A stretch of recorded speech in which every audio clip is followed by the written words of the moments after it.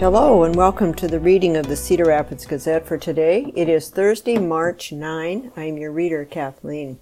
From the front page of the Gazette today, ban on gender-affirming care for minors passes. This story is by Aaron Murphy and Caleb McCullough for the Gazette Des Moines Bureau. A proposed ban on gender-affirming care for minors in Iowa is on its way to Governor Kim Reynolds' desk. Republican state lawmakers passed the ban and other LGBTQ bills over the past few days, putting them en route to Reynolds on Wednesday. Reynolds' office did not immediately respond when asked whether she plans to sign the bill into law once it reaches her. Thousands of Iowans have publicly protested this bill and others that have been moving through the Iowa legislature over the past week. Students at dozens of schools across the state walked out of classes, and hundreds attended two rallies at the Iowa Capitol this past week, on Sunday and again Wednesday. If the bill is signed into law, it likely will be at least temporarily halted by a legal challenge. Similar bills in other states are being challenged in the courts, including in Arkansas, Alabama, Tennessee, and Texas. Republican legislators who proposed and advanced the ban on gender-affirming care say it is necessary to protect children from medical care and treatments when the science is not settled, even though all major medical groups in the U.S. say the treatments are safe and the vast majority of studies show the care leads to better mental health outcomes. During debate Wednesday, Representative Steve Holt, a Republican from Denison, who oversaw the bill's movement in the Iowa House, pointed to studies in Europe, including one that says more study is needed on the long-term effects of gender-affirming care. The study says there is some evidence that individuals who have sex reassignment have considerably higher risks for mortality, suicidal behavior, and psychiatric morbidity than the general population. Our children deserve the time to grow into themselves, to find themselves, to go through phases without medical interventions that are unproven in their efficacy, Holt said. It is for these reasons that I believe we should wait on these life-altering procedures and therapies for children until they are adults. During debate in the Iowa Senate on Tuesday, Senator Jeff Edler, Republican from State Center, who oversaw the bill's movement in that chamber, pointed to a study that he said illustrates his concern for the long-term impacts of hormonal treatment. The 2018 study, which can be found on the American Academy of Pediatrics website, says the long-term side effects of hormonal treatment could include bone density loss, and also says more research is needed on those long-term impacts. However, it also concludes the treatments benefit the patients and generally are safe. Republican Representative Jeff Shipley pointed to the guidance from the World Professional Association for Transgender Health, which says the number of studies is still low and there are few outcome studies that follow youth into adulthood. Still, those guidelines recommend puberty blockers and hormone treatment in adolescents with gender dysphoria who meet certain conditions, and the organization vehemently opposes bills like the one passed by Iowa Republicans. Representative Austin Baith, a Democrat from Des Moines who is a physician, noted the preponderance of evidence continues to show that while the treatments sometimes come with side effects, that they are safe, and that studies and physicians that cast doubt on the treatment's safety are outliers. It takes lots of physicians to come together looking at all the studies, not cherry-pick them to support an agenda, Baith said, but looking at the mountain of evidence, the preponderance of evidence, and deciding what is the most likely answer to this question. The bill would ban doctors in the state from providing puberty blockers, hormones, and surgeries to minors under 18 to treat gender dysphoria. Doctors who violate the bill would be subject to discipline from a state licensing board, and individuals could bring lawsuits against doctors who perform gender-affirming care. Minors who are receiving medical treatment now would have 180 days to discontinue that care. Representative Brian Lose, a Republican from Bondurant, who was one of the 5 House Republicans voting against the bill, said the bill runs counter to the parental choice mantra Republicans frequently champion. The doctors who testified to lawmakers in February said puberty blockers, medications that stop the onset of puberty, are reversible, while the effects of hormone treatment are mostly reversible. Surgery, which generally means breast reduction, is not reversible. Doctors also told lawmakers that gender-affirming care is a practice that occurs after months of careful evaluation from multiple doctors, and that parental consent is always involved. Democrats said the bill is a rash reaction to concerns over the efficacy of the care, noting all major medical organizations in the U.S. support interventions for youth with persistent gender dysphoria. The American Medical Association, the American Academy of Pediatrics, and the American Psychiatric Association all include gender-affirming care for youth in their guidelines. As lawmakers deliberated the bills, a couple of hundred people gathered in the Capitol's first-floor rotunda to protest the measures they said would harm LGBTQ youth and strip them of their rights. Joe Allen, a photographer from Des Moines who is non-binary, said it is difficult to live in Iowa given the legislation under consideration. A few speakers at the rally said they are considering leaving the state over the proposals. Anti-trans bills have nothing to do with privacy, but are focused on expelling trans folks from public life, Allen said. We are not going anywhere. And despite the bills that you put out against us, we will continue to be our most authentic trans selves. Just north of Iowa on Wednesday, Minnesota Governor Tim Walz, a Democrat, signed an executive order that protects trans people, families, and care providers from a range of legal repercussions for traveling to Minnesota for gender-affirming care, the Associated Press reported. The Senate late Tuesday also passed a bill that would prohibit transgender students from using school bathrooms that correspond with their gender identity. Senate Republicans described the proposal as common sense and a way to ensure the privacy and safety of all Iowa students. Data overwhelmingly shows that incidents of sexual assault in school bathrooms are rare, and that transgender individuals are far more likely to be victims of sexual assault than non-transgender people, including at schools with prescriptive bathroom policies. Also on the front page this morning, despite snowy forecasts, parade still on for Saturday. This by Brittany Miller. Another winter storm is projected to blow through eastern Iowa today into early Friday, but it won't ruin Saturday's St. Patrick's Day parade in downtown Cedar Rapids, organizers insisted.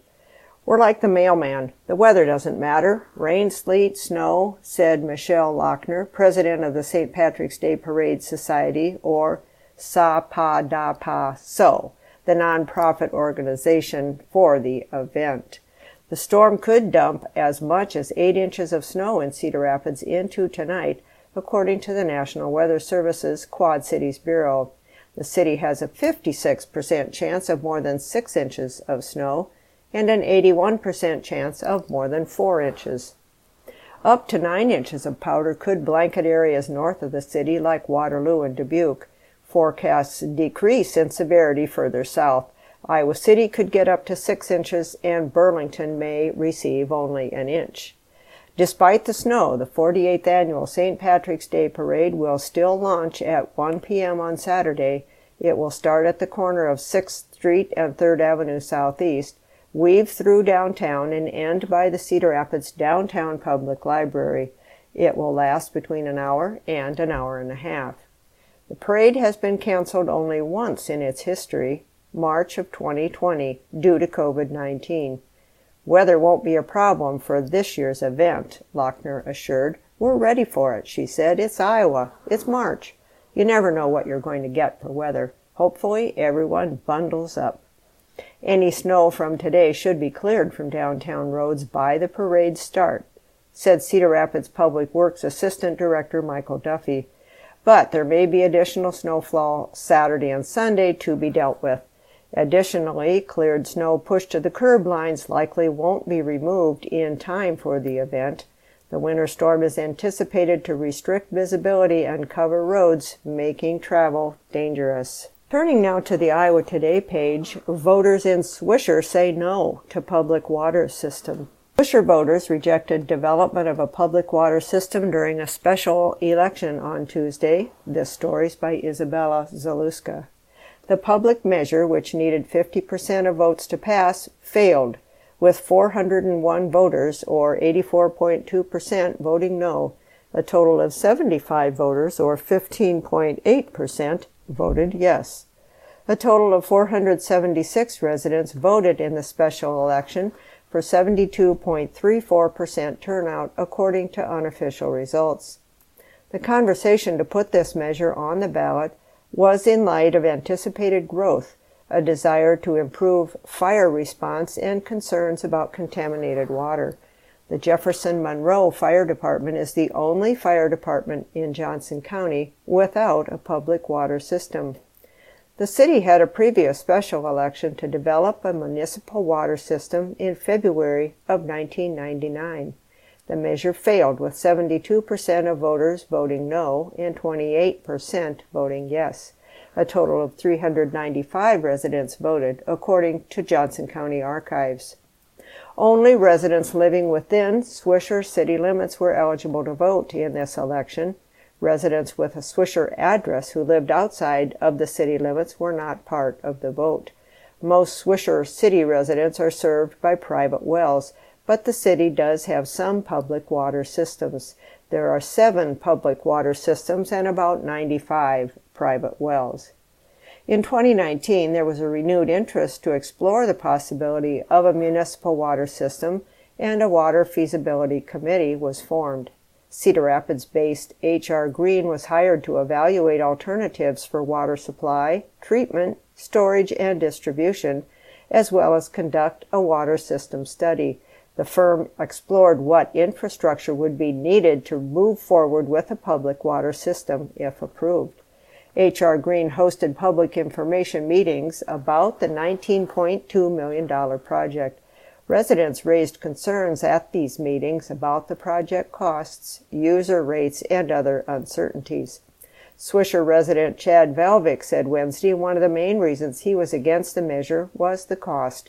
He said other residents also were worried about the unknown monthly expense. Valvik created the Swisher City Water Forum page on Facebook in early February as a way for residents to communicate ahead of the vote and engage with one another about what they've heard and their questions. The group had just under 240 members ahead of the special election. If the message of the proposal had stayed consistent, it would have been a little easier to maybe discuss that part, but it moved a little bit, so people really didn't know what they were going to end up paying, Valvik said. Valvik also mentioned another factor residents were uncomfortable with was the amount of time to digest the information. It was about 7 weeks from the first city mailer to the special election. The cost and the speed was just very worrisome, Valvik said. Swisher Mayor Chris Taylor previously told the Gazette that the questions and concerns brought up during the water discussion, such as improving fire response and addressing contaminated water, will still need solutions if the vote fails. Taylor said on Wednesday the results showed that for some of the issues, like contaminated water, residents would prefer to address them as individuals rather than collectively as a city. I think the city will need to look at those problems with that in mind, Taylor said. Taylor added the City Council will need to look at lessons learned, resident concerns, and the research that has been done over the last 3 years as they discuss next steps.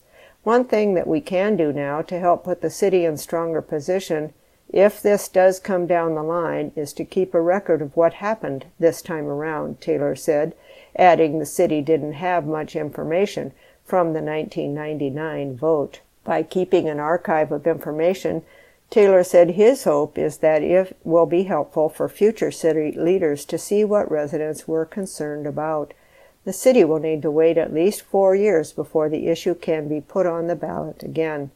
Regardless of the outcome, I absolutely think it was time to once again put it to voters and just see what they wanted to do next, Taylor said.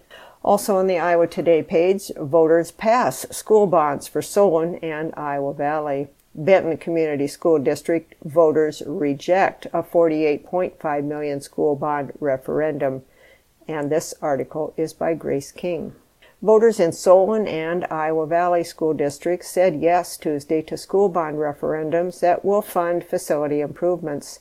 A $25.5 million bond referendum in the Solon Community School District will fund improvements to Lakeview Elementary School, an expansion of its intermediate school, and construction of a multi-purpose indoor activity center. For Iowa Valley, a $10.6 million bond referendum will provide funds to renovate, repair, remodel, improve, and furnish the existing elementary and junior-senior high school buildings. A bond requires 60% majority vote to pass. Benton Community School District residents voted no to a $48.5 million school bond referendum that would have funded school improvement projects, including building a new elementary school in Van Horn. Residents opposed the bond for Benton schools Tuesday, with 64% voting against the measure and 65% voting against a levy to pay the principal of the bond. This was the first bond to be proposed in the district for 44 years. The last bond referendum was approved in 1979 and took the school district 10 tries to get passed by voters, Benton Community Superintendent Pamela Ewell said. The district can't wait another 10 years to fund needed improvement projects in the district, Ewell said. People misunderstand the gravity of what we're trying to do. The issues we took forward on the referendum are still present, and our vision for a quality education for our kids still is strong. Other possible funding options include sales tax dollars for urgent improvement needs at Atkins Elementary and the high school and middle school, or another general obligation bond referendum in the fall. Ewell said sales tax dollars can't fund the large capital improvement projects the district needs. The school board will look at survey data regarding the bond referendum and make a decision on how to proceed, Ewell said. The bond issue would have increased property taxes by $4.05 per $1,000 of taxable value. The district's current tax levy is $9.70, one of the lowest in the Grant Wood Area Education Agency region. And in other Iowa Today news, Will Ferrell makes a surprise visit to Iowa City. Actor and comedian Will Ferrell made a surprise stop at the Deadwood Tavern in downtown Iowa City on Wednesday. The star of Anchorman and Elf is producing a documentary that he's told fans is a coast-to-coast road trip documentary. Before stopping in Iowa City, Ferrell, age 55, was spotted at an Indiana Pacers game, a Walmart parking lot in Beech Grove, Indiana, and a karaoke bar in Peoria, Illinois. Social media erupted in Iowa City, with fans surprised and excited to see the star of Step Brothers and Talladega Nights in person. And this story by Emily Anderson, a woman charged with vehicular homicide. An Edgewood woman was arrested over the weekend on charges related to a fatal ATV crash that happened almost 2 years ago in Edgewood. Hannah Lee Meese, age 26, is charged with homicide by vehicle, operating under the influence, a felony. According to a criminal complaint, Meese, whose last name was Kolek at the time, was driving a 2020 Kawasaki ATV on May 2, 2021. She lost control of the vehicle while turning onto South Chestnut Street from Woods Edge Drive in Edgewood. Meese and her passenger, Jordan Gerald Kabalka, age 31, were thrown from the ATV. Kabalka died at the scene, and Meese sustained serious injuries, the complaint states. While Meese was at the University of Iowa hospitals and clinics, police completed a search warrant and tested her blood. She had a blood alcohol content over .08. The complaint doesn't say why it took 2 years for Meese to be charged. A warrant was issued for her arrest February 27, and she was taken into custody by the Iowa State Patrol on Saturday. She was released from jail after posting a $25,000 bond. Her initial appearance in court has been scheduled for March 22nd. Turning now to the Insight page, the guest editorial is a reprint from Tuesday's St. Louis Post-Dispatch, and the title is crack down on child labor.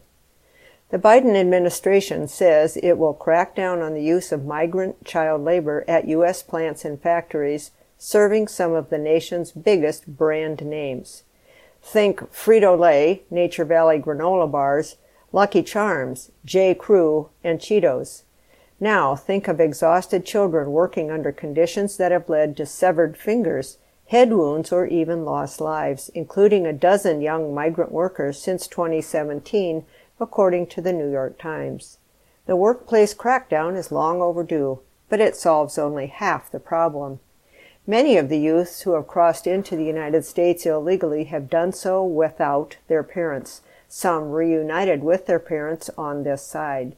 But in nearly all cases, they were fleeing dire conditions at home and are working in the United States out of desperate economic necessity. That necessity won't end with the crackdown. Some might argue that it serves them right and that they should go back where they came from. If it were that easy, the immigration problem would have been solved decades ago. Many of these children are fleeing intolerable situations at home, forced gang recruitment, kidnapping for ransom, or sale to sex traffickers. They are granted temporary U.S. entry while their asylum cases are processed, as is their legal right regardless of whether a Republican or a Democratic administration is in power. Adult caregivers are willing to look the other way because they need the financial contributions the children provide. Factory bosses look the other way because they need the cheap labor. Child labor laws are being broken everywhere. What is shocking is the involvement of name-brand companies. Many have been caught doing this abroad, but employers tend to be far more vigilant about following child labor laws at home. The New York Times was able to cite examples of child labor going into products sold by Ben & Jerry's ice cream, Target, Whole Foods, Ford, and General Motors. In many cases, the children are attending school during the day before immediately heading off to work. Their exhaustion makes them even more vulnerable to disfiguring workplace accidents. The crackdown, plus the embarrassment of exposure, should be enough to halt the practice, but the need to support kids in desperate circumstances won't go away. And the guest column today, Don't Scrap History of Defending Freedom of Expression. Iowa is home to one of the most important First Amendment slam dunks in history, when 13-year-old Mary Beth Tinker stood up for her right to wear a black armband to protest the Vietnam War. She successfully defended that right from the halls of her junior high school all the way to the Supreme Court. In fact, February marked the 54th anniversary of the court's ruling that students do not shed their constitutional rights to freedom of speech or expression at the schoolhouse gate. But today, our state's proud history of defending free expression is at risk. Under a recent proposal from Governor Kim Reynolds, if any Iowa school decides to remove a book from a library, every school around the state must do the same. The books would be taken off the shelves, even in communities that want their children to have access to those titles, and the state would add it to a government blacklist of banned books. Sounds more like China than Cedar Rapids. Under the proposal, the smallest towns in Iowa could dictate statewide policy for all public schools. The most censor-happy community would turn vibrant libraries into the places where the lowest common denominator, only the most boring and uncontroversial titles, may be available. That's not the Iowa I believe in. Iowa is a beautiful, unique state defined by rural communities. I grew up in one of those communities. Pleasantville, population 1,600. I love my hometown, but small towns like mine shouldn't decide what books are banned from libraries in cities like Cedar Rapids. And Cedar Rapids shouldn't ban books in Pleasantville either. That's the thing about censorship. It rarely stays contained.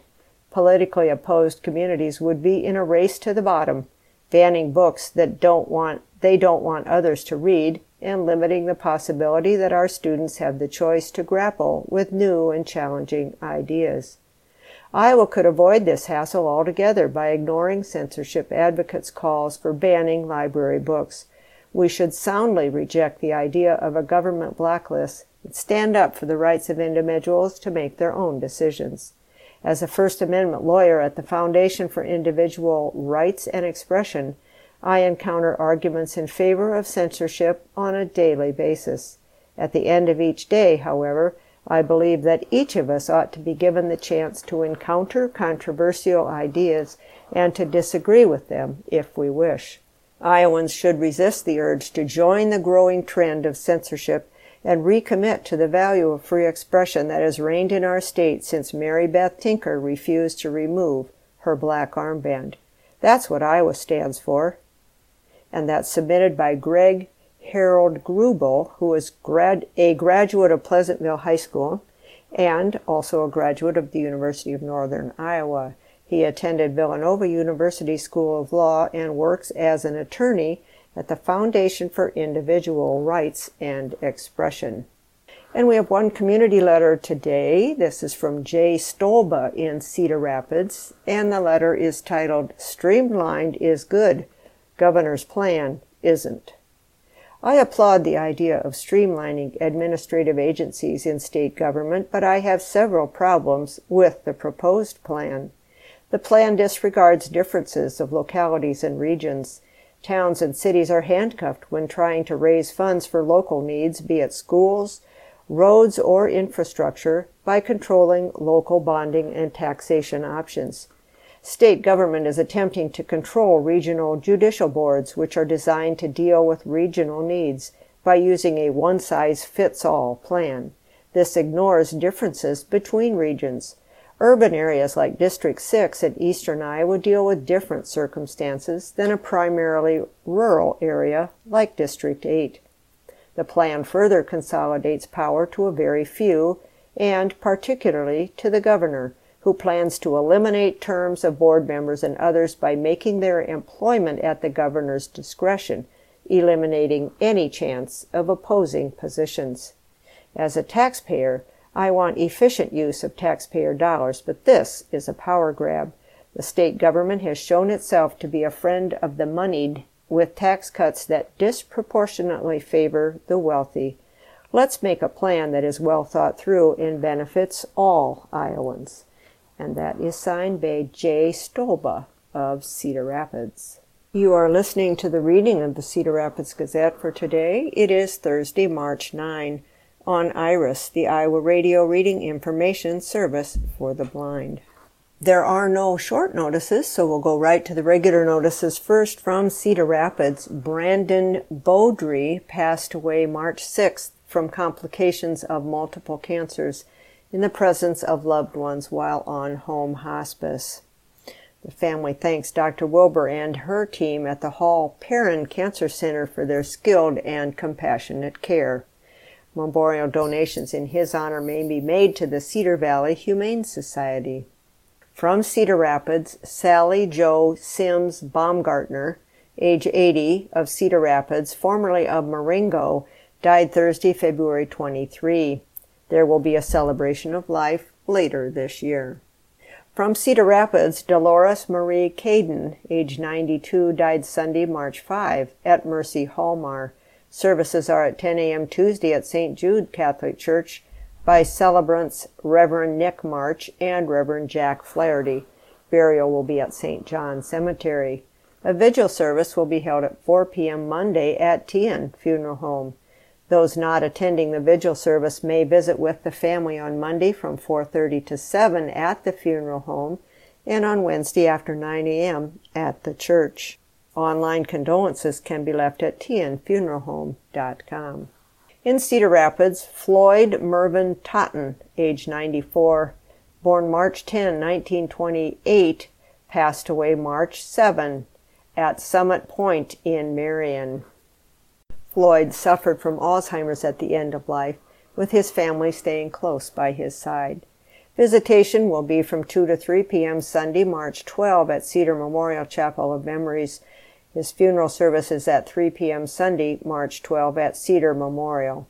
A live stream of the funeral service may be accessed on the funeral home website under the obituary for Floyd Mervyn Totten. From Cedar Rapids, Aisha Kim Wessels, age 81, a resident of Columbia, Tennessee, passed away Thursday, March 2 at Centennial Medical Center in Nashville. A funeral service will be held at 2 p.m. Sunday, March 12 at Heritage Funeral Home in Columbia, Tennessee, with Mike Stolniker officiating. Burial to follow at Maury Memorial Gardens. A visitation will be held from noon to 2 p.m. Sunday, March 12 at the funeral home. Heritage Funeral Home is assisting the family with arrangements. From Chelsea, Stanley Charles Ledvina, age 92, passed away March 7 at Premier Estates in Toledo, Iowa. Visitation will be from 3 to 6 p.m. Tuesday, March 14th at Rabbit Newhouse Funeral Service. Funeral service is 10:30 a.m. Wednesday, March 15 at the funeral home. Burial will take place at National Cemetery in Vining, Iowa. Newhouse Funeral Home is in charge of arrangements.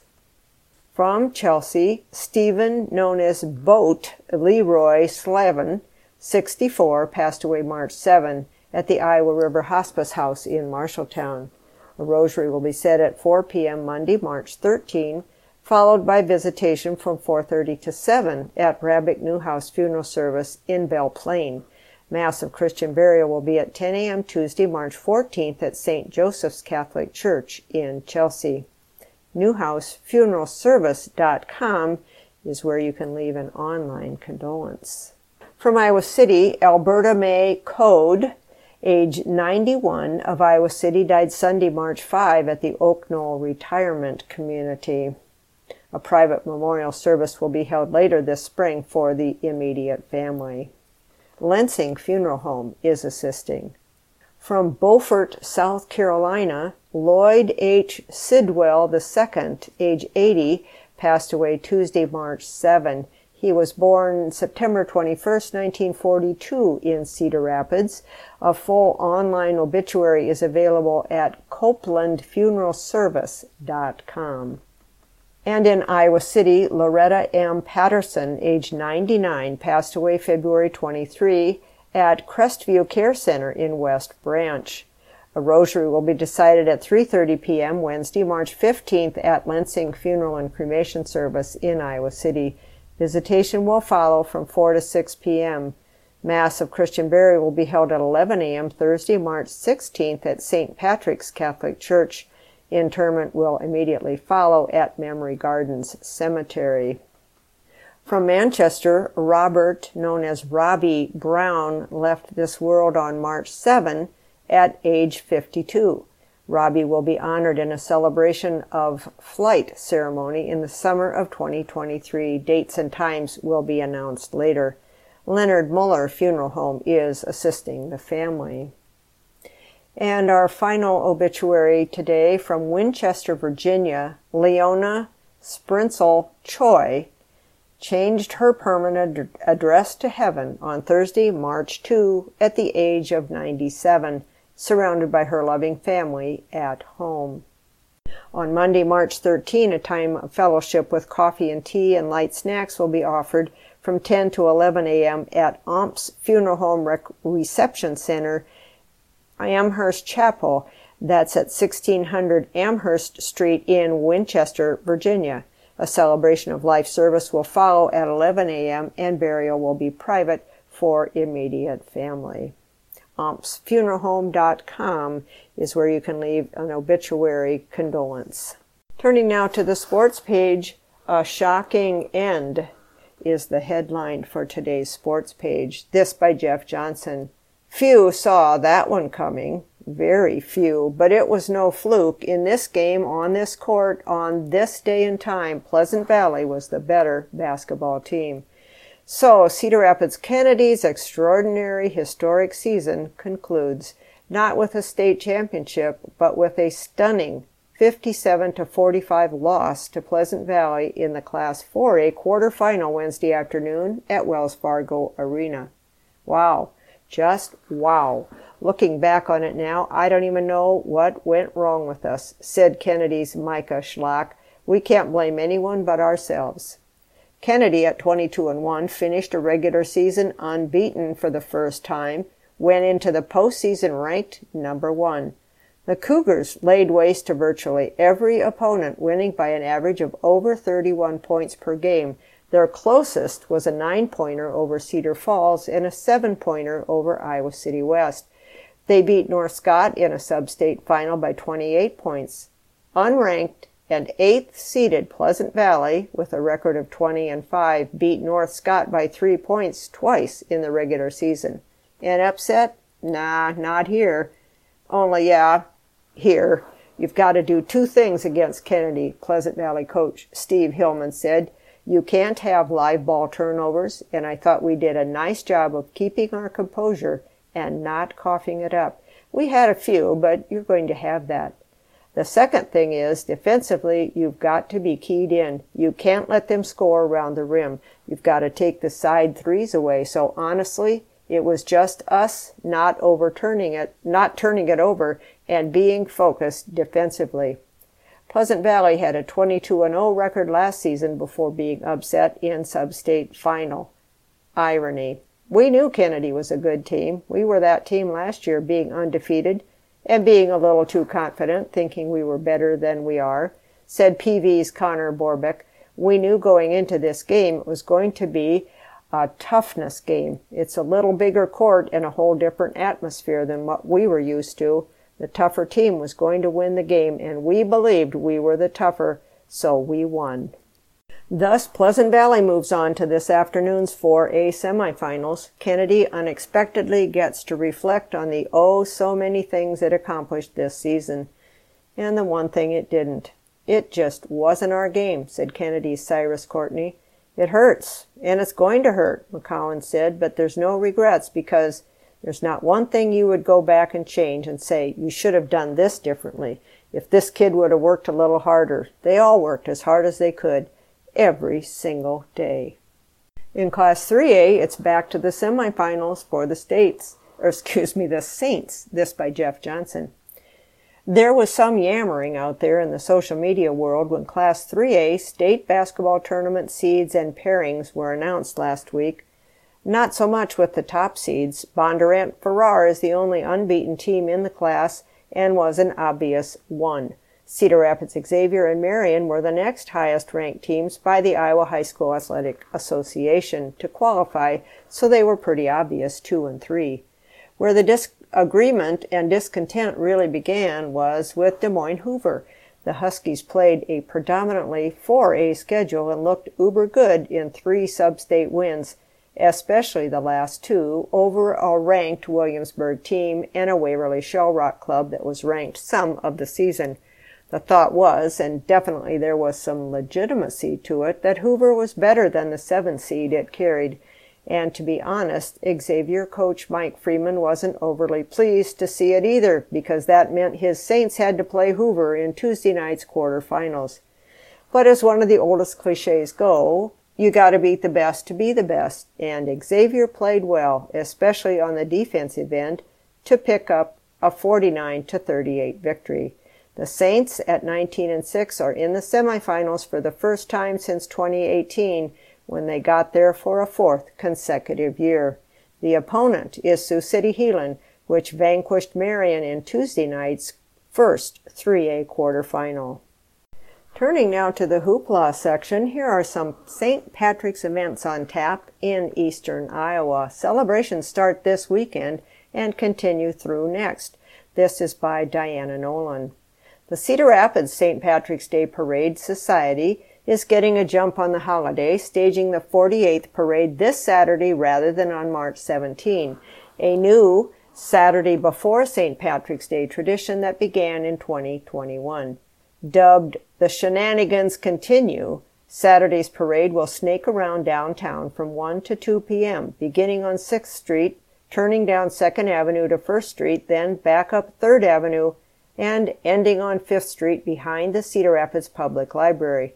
So far, the parade has more than 60 entries. The Saturday move came from when the local parade committee or society held a drive-by event at Hawkeye Downs in 2021, and when the parade returned to its usual downtown route in 2022, Organizers kept it on a Saturday afternoon. Moving the parade to the weekend solves several problems. Tammy Manili, last year's president, noted, "If we were to sum it up, it really comes down to sustainability and supportability," she said. "We need to make it easy to join the parade, participate in the parade, and we have to make it easy to get volunteers to help support the event." The weather forecast calls for a chilly but sunny 36 degrees, so bundle up.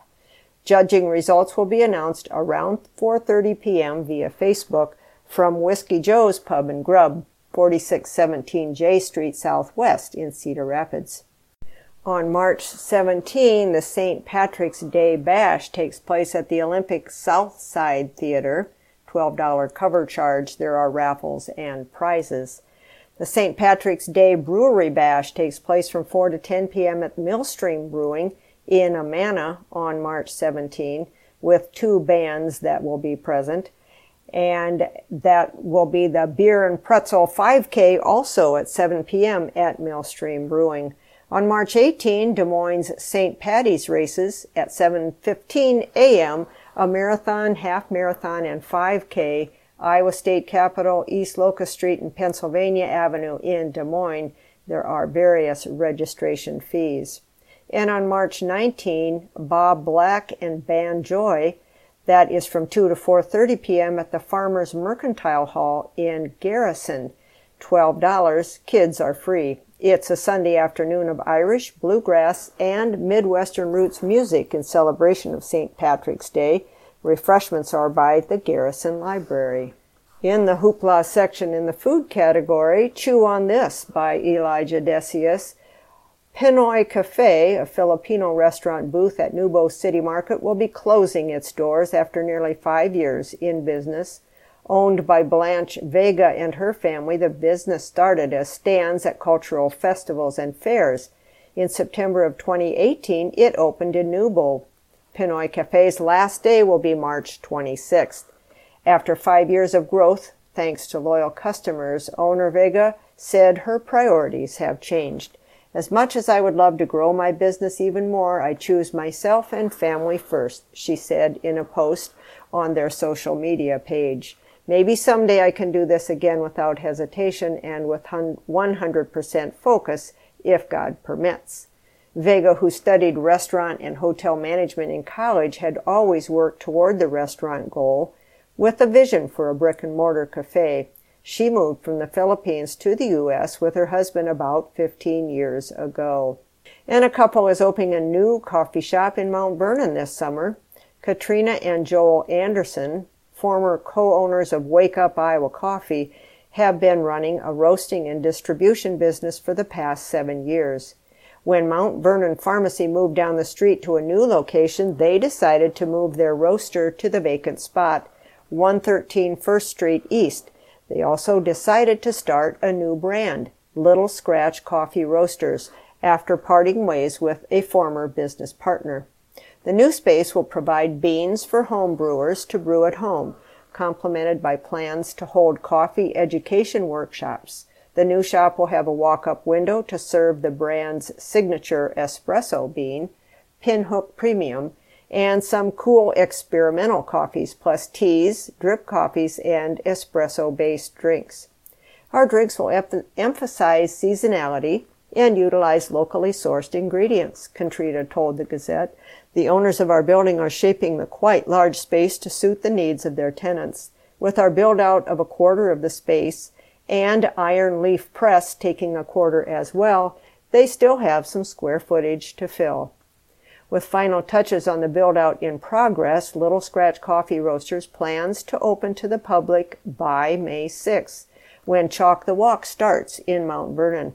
Appointments for coffee bean pickups are available in the meantime. The Andersons' former brand, Wake Up Iowa Coffee, is served at Basta, Goosetown Cafe, Wild Culture Kombucha, Trumpet Blossom Cafe, among others. Little Scratch is sold at several corridor retailers as well. Returning to this story from the front page by Vanessa Viller, UI Athletics shares DEI action plan in $4.2 million settlement. University of Iowa Athletics 2023 Diversity, Equity, and Inclusion 5-Year Action Plan, which the department will get help operationalizing under terms of a new discrimination lawsuit settlement, lists 20 plus actionable activities like designing spotlight recognition awards for DEA and I teams and departments who exemplify our values.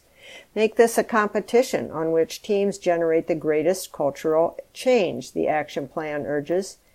The plan, which UI Athletics finalized in January and posted online this week, identifies 5 core strategies aimed at fulfilling its commitment to foster the advancement and respect for diversity, equity, and inclusion for all student athletes, coaches, and staff. Those strategies are education, evaluation and assessment, infrastructure and sustainability, collaboration, and infusion of leadership. Actionable activities under its leadership umbrella include creating educational programs that uncover the insecurities we all have and provide solutions that impact our first impulse reactions, honoring and recognizing national events that impact the lives of underrepresented students and staff, and create conversation spaces, establishing consistent DEI messaging and communication, launching a diversity conversation series highlighting history and authentic stories of diversity within athletics, creating greater accessibility to leadership discussion and psychological safety where staff can bring their whole self to the table and not have to self-monitor to feel appreciated for who they are despite the insecurities, and promoting and communicating key DEI messages that can be shared externally and reinforced in public venues inside and outside of the university departments. The plan also has UI Athletics creating more conversation spaces about actual cases to use as teachable moments for educating staff and students on inequities and cultural values, establishing DEI accountability in performance evaluation, and enhancing relationships to foster an improved presence in targeted, diverse communities with our student athletes and coaches. The 5-page action plan is dated January 13, a month before 12 former Hawkeye football players signed a $4.2 million settlement terminating the discrimination lawsuit they filed in November of 2020 against UI, the Board of Regents, and coaches like Kirk Ferentz, offensive coordinator Brian Ferentz, former strength coach Chris Doyle, and UI athletic director Gary Barta. The lawsuit is among several alleging discrimination filed against UI Athletics in the last decade.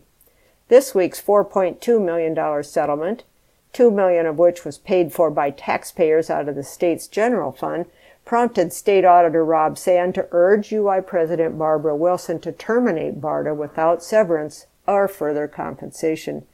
There's a certain point at which an institution needs to communicate to the public that it isn't just a group of insiders protecting each other, Sand said, and that's what I think this settlement feels like, unless Barta's gone. Although the State Appeal Board approved the settlement without working in a clause mandating Barta's removal, State Treasurer Robbie Smith also urged a change. I would encourage the university to re-examine the relationship with not only Gary Barta, but Brian Ferentz and others named in recent lawsuits, Smith said. UI President Wilson hasn't responded to requests for comment. Barta, age 59, made $1.2 million in the 2022 budget year, the most since he started as UI Athletic Director in 2006. Barta's contract has him making an annual base wage of $650,000 through June 30 of 2024. The deferred compensation package outlined in his most recent contract extension, signed August 2019, would pay out $1.4 million, given $150,000 he forfeited from the plan during COVID-19. Although COVID losses left the department with a $42.9 million deficit in the 2021 budget year, its income since has rebounded, soaring to its highest level, $126.8 million in 2022. The department expects to generate even more this year, $129 million, thanks in large part to $57 million from the Big Ten Conference. State Auditor Rob Sand, the sole state appeal board member who voted against the recent settlement, cited the department's conference revenue in his denial. For the first time, they want part paid by the taxpayers' general fund, even though they now collect tens of millions annually through the Big Ten TV deal, he said. Enough is enough. Non-monetary terms of the lawsuit settlement have the university, among other things, hiring Leonard Moore, an American history professor at the University of Texas at Austin, and former Vice President of Diversity and Community Engagement to help operationalize UI Athletics' DEI plan. The DEI stipulation in the legal settlement comes as Republican lawmakers pursue a bill to curb DEI-related spending, programming, and training across Iowa's public universities. Turning now to the top weather story, this by meteorologist Joe Winters. Beyond the weather, March continues to roll on. Of course, we are once again dealing with snowfall on Thursday. This seems to be a trend since February. Clouds, of course, have been present in our nighttime sky, but it looks like some clearing will develop next week. That gives us an opportunity to view a faint constellation beyond the weather. Cancer the Crab is the faintest of the 12 signs of the zodiac. That means it's the hardest to find in our sky, but with summer humidity not yet with us, now may be a good time to look.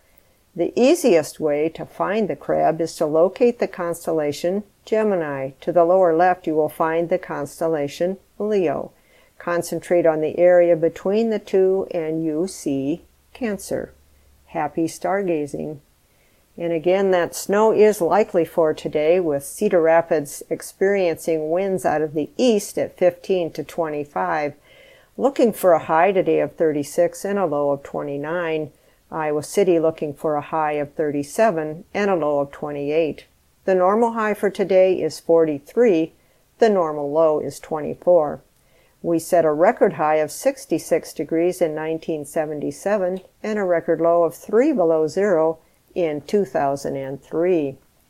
Those clouds and some precipitation stay with us through Sunday.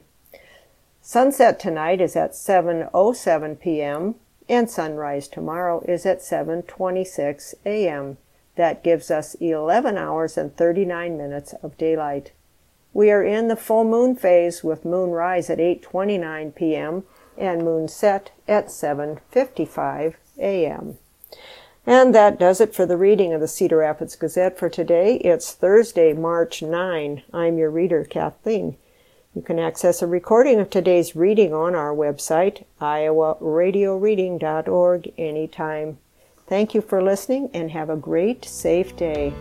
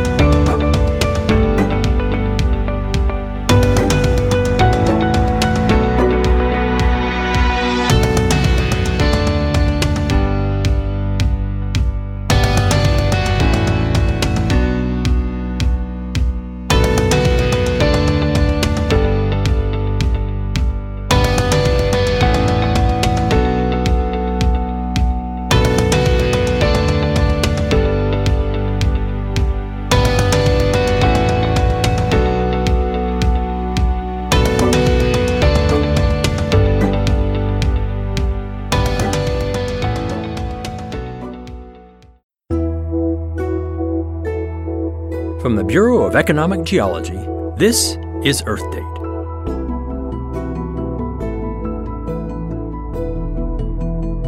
A decade ago, there were typically 20 earthquakes a year that were large enough to feel in the central and eastern U.S. But in 2015, there were over 1,000 of them. Why? It's mostly because we're pumping more water into the ground. The boom in U.S. oil and gas production over the last decade has brought many more oil wells, which also produce water. Most is naturally occurring in the formation, and some was injected by operators to allow or improve the recovery of oil and gas. In both cases, the water will likely have picked up salt and other minerals from the rock, making it many times saltier than seawater. Operators may re-inject this water to continue to liberate oil and gas. But more often, there's too much to handle, so it's trucked or piped to disposal wells where it's pumped down into deep saltwater reservoirs. Adding large volumes of wastewater increases the pressure in these rock formations, which can allow natural faults to slip more easily than they normally would, causing earthquakes. To address these quakes, regulators and the petroleum industry are monitoring disposal wells and shutting down those that could cause damaging seismic activity. And they now think that managing wastewater injection more carefully should help. There's still more work to be done, and university research centers, like the Bureau of Economic Geology, are conducting major studies with the aim of minimizing the risk of earthquakes while maintaining the benefits of domestic energy production. For Earth Date, I'm Scott Tinker. Earth Date is produced by the Bureau of Economic Geology at the University of Texas at Austin, with support from Schlumberger, helping oil and gas companies increase production and efficiency while lowering environmental impact. You can hear more Earth Date stories at earthdate.org.